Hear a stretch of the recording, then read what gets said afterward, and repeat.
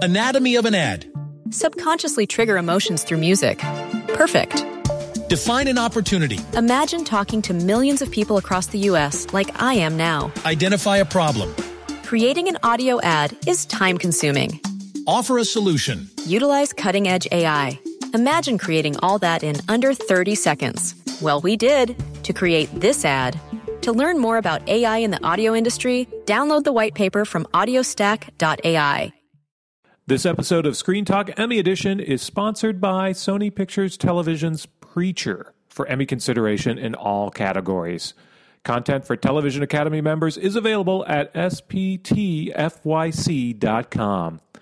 Preacher returns to AMC for a special premiere this Sunday, June 25 at 10/9 Central, followed by weekly episodes on Mondays at 9/8 Central on AMC.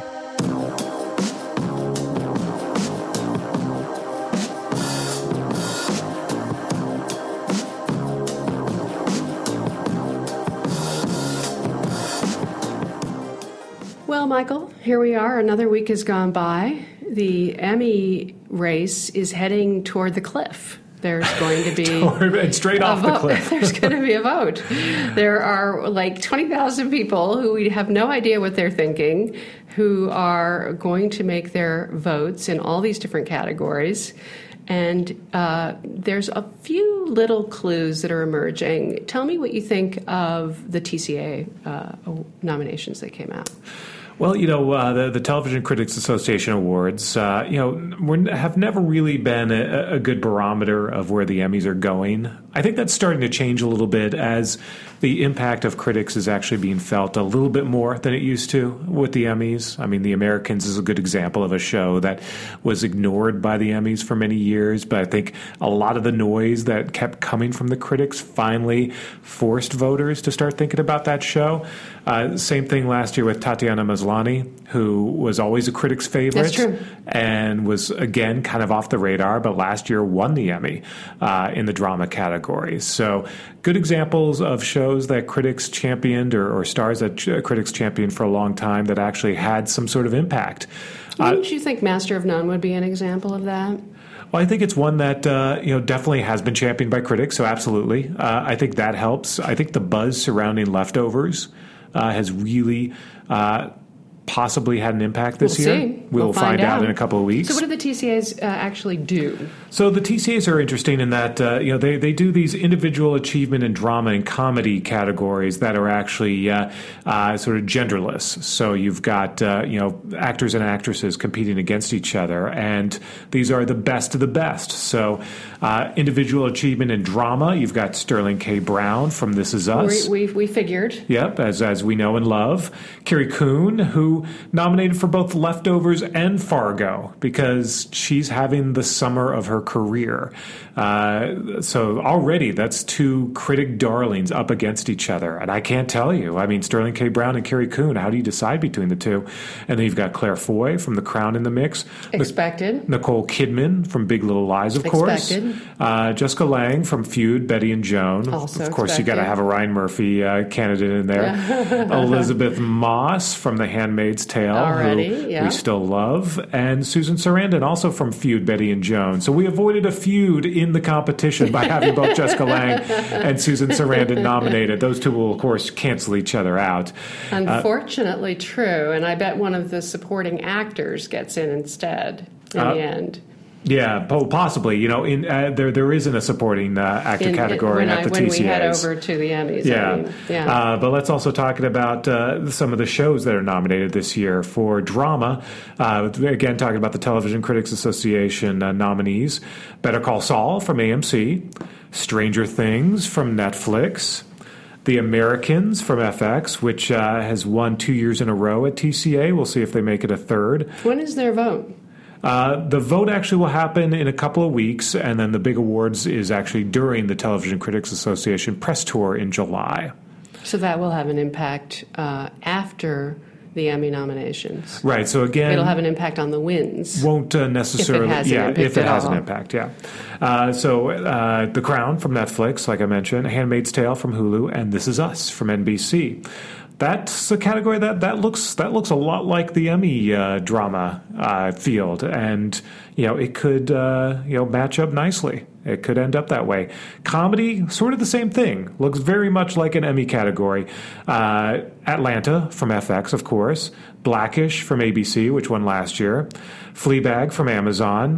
That one. That's a new one. That's one that critics love. That one's a little more of a dark horse for the Emmys. Master of None from Netflix. The Good Place from NBC. Again, a little bit of a dark horse for the Emmys, but the critics love it. So, and Veep, of course, from HBO, the incumbent at the Emmys. And then what's interesting at the TCAs, the Television Critics Association Awards, is that there's also a separate category for Program of the Year. So that brings down all barriers. Anything is eligible. It could be comedy, drama, news, sketch, talk, whatever you want it to be. It just so happens that all the nominees this year are either comedy or drama. And honestly, they're mostly drama. It looks kind of like the drama category. Atlanta versus Big Little Lies versus Stranger Things, Handmaid's Tale, The Leftovers, which interestingly wasn't in the drama competition, but is in the Program of the Year competition. And This Is Us. So how many people vote for the TCAs? So Couple hundred? So it's the member body. I don't know the exact number offhand, but it's probably about 100, 150. So it's a little smaller than the Critics' Choice would be, which is a few hundred, which is like 200. It's a little more legit than Critics' Choice. Well, excuse me. I'm a member of that group. Well, as you know, I'm no longer it's the a member of the television critics. Yes, you pulled yourself out, as they say. Yeah. It's the Television and Online Critics Association, basically. All right. Well, this brings in the segue. After our talk last week, I was inspired to ask the entire TV team if they would consider putting in bids for shows that Emmy voters need to watch before they fill out their ballots. And everybody put in 10 shows, and we sort of averaged them out. They all had, votes. And we came up with a consensus. And if you look at the story, each of us has our own 10 best listed later on. But there's a consensus of 10 shows, and we can count down from the back. These are shows that we really think the voters should look at before they vote, and knowing in all likelihood these are dark horse candidates. Right. Very much dark horses for the most part. I even went darker horse with my choices. There's a couple on here that I think are actual contenders, but we're still sort of advocating because there's no guarantee. I kind of went with my 10 best. Yeah. See, I went less 10 best and went more with, here's some really obscure ones. So Rectify came in 10th. Which is a move. Again, this is typical of me. I do a lot of sampling. I'm not a professional television watcher like you. I saw some of the first season. Yeah. It's been a while. Yeah. But you guys are saying this is one of the things we must keep watching. It was a great show to the end, wrapped up very satisfyingly, and it was one of those special shows that was always a little quiet, a little under the radar, but critics loved. It was a signature show for Sundance TV, and wrapped up really nicely, and never got much Emmy attention, and it probably won't this season either, just because it is a smaller show on a smaller network. But again, we're saying worth your time to at least give it a thought, give it a look. Then you have, but again, if what season is this that you're doing now with Rectify? Is it the third season? Yeah. If you didn't get in the beginning, that's the problem with television. Well, catching up is hard. Rectify had a small episodic order, so that one's actually easy to catch up on if you want to, and that's a show that'll, I think, stick around for a long time to come, and people will continue to jump into it if they find it. Okay. Then we have one of my favorites, Feud, Betty and Joan. This is on my list. I love this show. And that's one that is more likely to get some nominations. So. Well, it's so showy. It's got all these Hollywood actors in it. Major scene chewing from Susan Sarandon and Jessica Lange. Not to mention the men I was referring to earlier who are vying for the supporting actor. We have the studio chief, played entertainingly by Stanley Tucci, and the poor director who's trying to keep these two women at bay during the shooting of this famous movie, and that guy is played by Alfred Molina.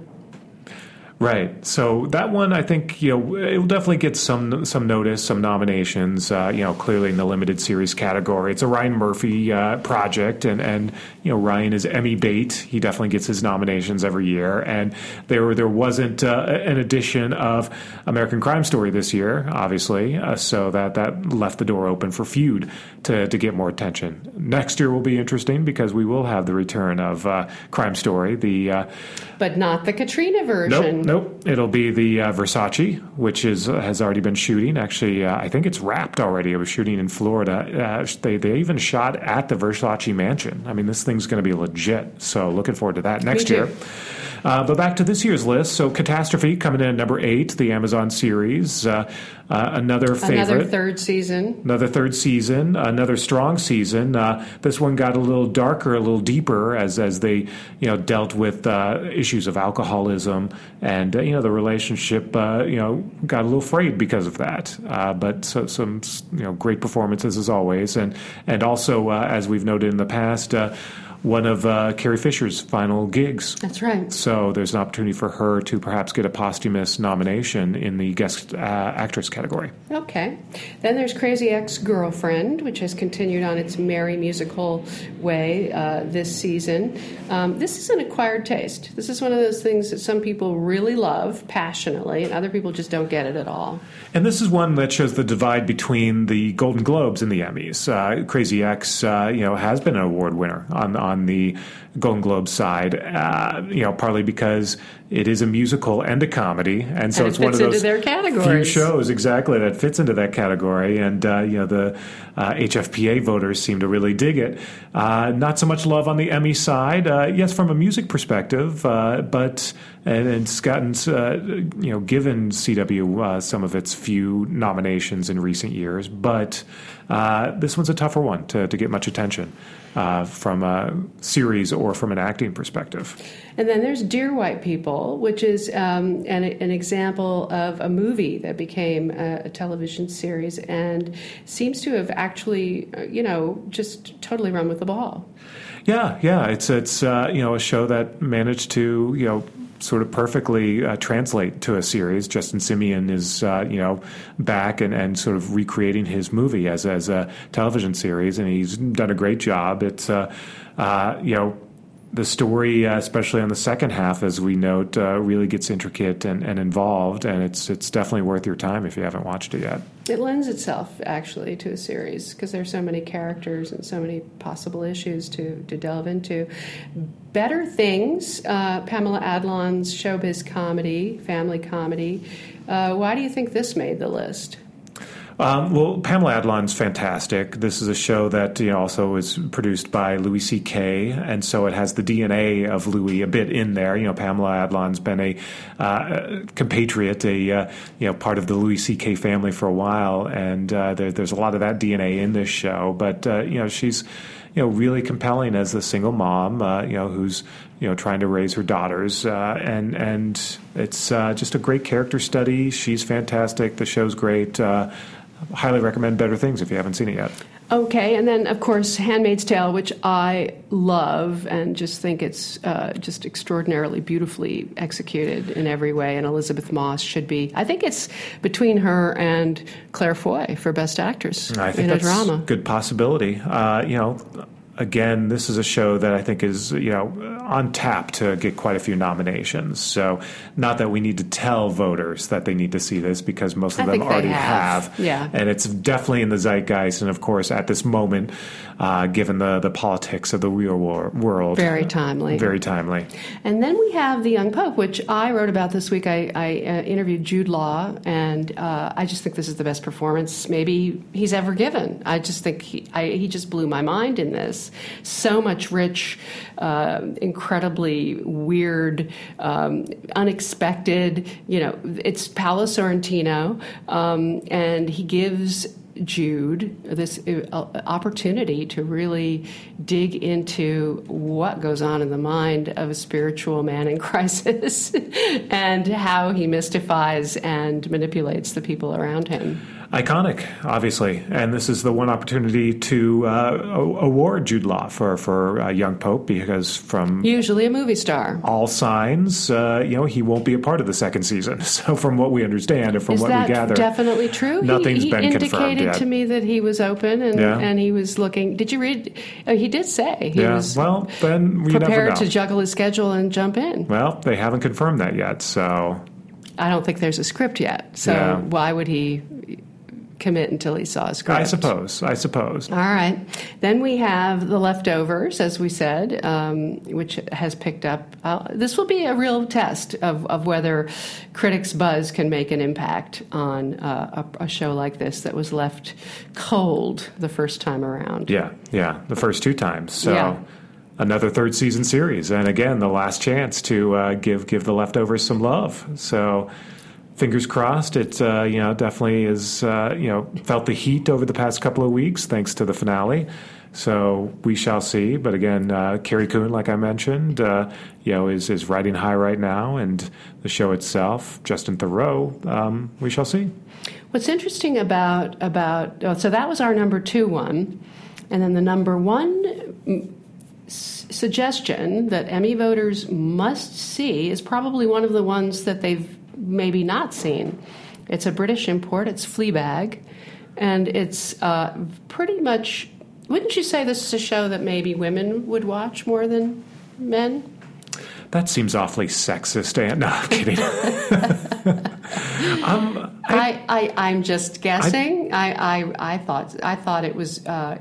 Here's how it reads here: bold and sweet in alternating measure. It's a story of grief, sisterhood, and the general desire to have someone understand you, which is totally true. Yeah, well, I think there's Phoebe Waller-Bridge is fantastic, and this is a star-making turn for her, and got a lot of great attention from critics, and so I think there's a possibility for her. But when you look at our list, actually, of these shows that we're talking about here, some really strong, compelling female characters. Again, Pamela Adlon, like you were mentioning, a lot of the cast of Dear White People, of course, Crazy Ex-Girlfriend, Catastrophe, Sharon Horgan. The Feud, the women of Feud. Absolutely. So this is a nice mix that our team put together of people you should be paying attention to. So now on the list of films that I put on just because I thought they should be. Listen to me. Typical. I had The Night Of, which probably doesn't need any help either. Does not need any help, no. Right. And I had The Crown, which doesn't need any help. Does not need any help, yeah. And I had my favorite, Taboo, which needs all the help it can get and didn't even make the top 10 because I don't think all of everybody here saw it, really. I don't know. Maybe it's just too kinky for everyone. Maybe. I mean, he's having sex with his sister after all. Yeah, so... Implausibly. And then we have Big Little Lies, which is a front-runner, and Feud, and Westworld. These are all two I think you went against your own idea. And then the OA. I put the OA on mine, which definitely is an outlier. Yeah. The Zal Batmanglij and... my favorite young actress who never seems to, Britt Marling. I just love everything she does. I think, and she writes and produces and stars in these things, and they write them together. Yeah. Well, the OA is interesting because it was one that got so much buzz in the beginning, but then as people watched it and caught the end, there was so much disappointment over that finale. I think it is strange, but I found it compelling. I kept going. And as you know, I am perfectly capable of dropping out of these things. So what would be, so you put on The Missing on your list. Yeah, see, I went total obscure, not total obscure, but I went a little more left field. I put The Missing on there, Search Party, which was a nice little show on TBS. Speechless, I wanted to put a few more broadcast shows on here because we don't talk much about broadcast. That's a pretty decent show that is on ABC. I also put Superstore, another broadcast show, another NBC show with America Ferrera, and Superstore is sort of the natural successor to The Office. It's sort of got that same vibe, and if you're missing a show like The Office, Superstore definitely fills that void. I put The Affair on there just because I love The Affair. It was, again, we're talking about obscure shows that not obscure. I keep saying obscure, but shows that just aren't in the race, but shows that you ought to take a look at anyway. And then I had Rectify on there, and then the final season of Bates Motel. So all right. The last chance to give Freddie Highmore some love. Okay, so we're going to look at a category, and we're just going to sort of go over to Gold Derby as a reference, our sister company. Yes, PNC in the house. And look at what's happening there. And again, we're going to just a demurral. Just because Gold Derby says it doesn't mean it's true. Right, but it's a good, at least, barometer to see what they have as their odds right now.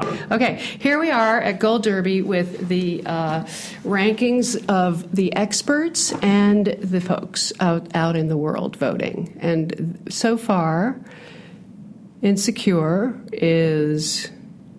And there are 7 slots altogether. Yeah. So Veep's at the top, obviously. Veep, as I have it on mine. Yeah. And, Atlanta's right up there, too. Atlanta definitely in the hunt. If there's a spoiler this year, it is Atlanta. But what's really impressive is to see Blackish doing so well. A show that's really, continued to grow in stature, but also just in quality over the years. And so that's way up there. Transparent still in the mix. What's interesting? You were saying you thought it had lost heat. Well, it was such a dramatic season that there's part of me that, this is the debate that we've been having for the past couple of years now, which is, drama versus comedy. And the rule, which is if it's a half hour, then it automatically is a comedy unless proven otherwise. So Amazon is fine with putting Transparent in the comedy category because it's less competitive, although... Transparent has become, much more of a drama than it is a comedy. It's still there, though, and it's still in the hunt, and it'll be nominated. Silicon Valley, another great season, is in the mix. And then, of course, Master of None, which season 2, everyone's abuzz about how great that season was. So, and then, Unbreakable Kimmy Schmidt. So, again, another fine season, but also a show that... has been in the mix for a while now, so it sort of gets the benefit of being grandfathered in a little bit. But so what will be interesting this year is if Modern Family drops out. The old perennial.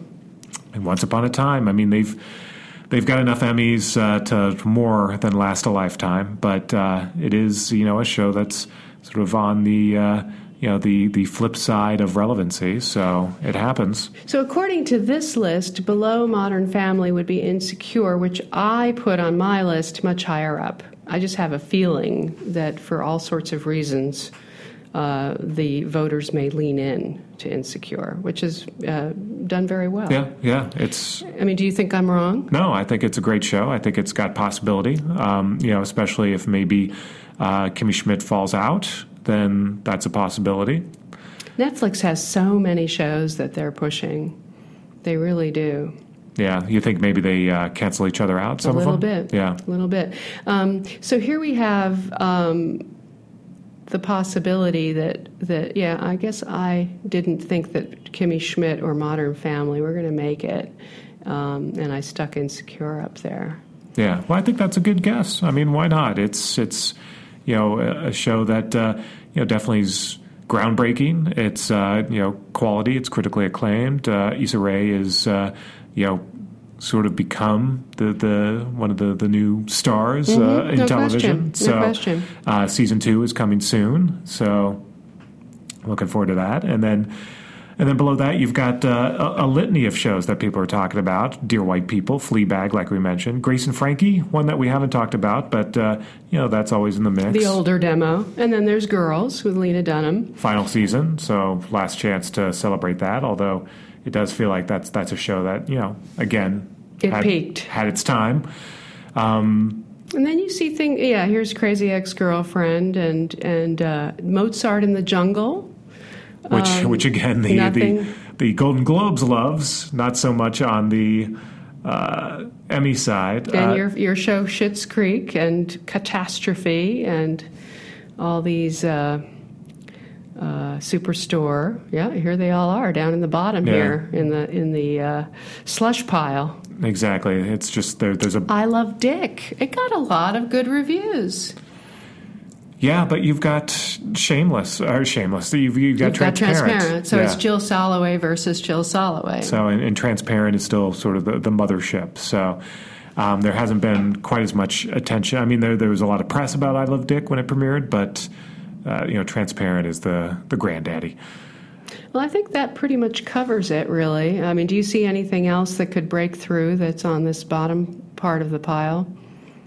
I'm being so dismissive. There are some very good shows here. It just becomes overwhelming when you see how many are not really in the running. Yeah. I mean, The Good Place was a great first season show. Mike Schur, Ted Danson, Kristen Bell, but it's not quite there. So that could be a show to keep an eye on in the coming years if it grows.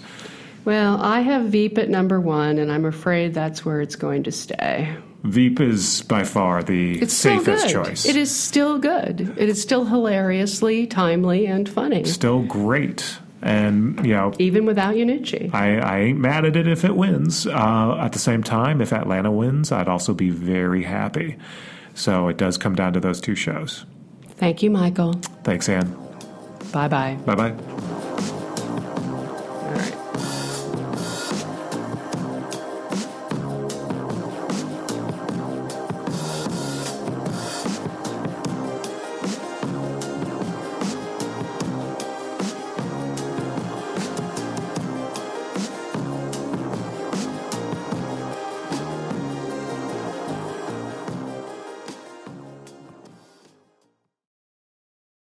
Anatomy of an ad. Subconsciously trigger emotions through music. Perfect. Define an opportunity. Imagine talking to millions of people across the U.S. like I am now. Identify a problem. Creating an audio ad is time-consuming. Offer a solution. Utilize cutting-edge AI. Imagine creating all that in under 30 seconds. Well, we did to create this ad. To learn more about AI in the audio industry, download the white paper from audiostack.ai.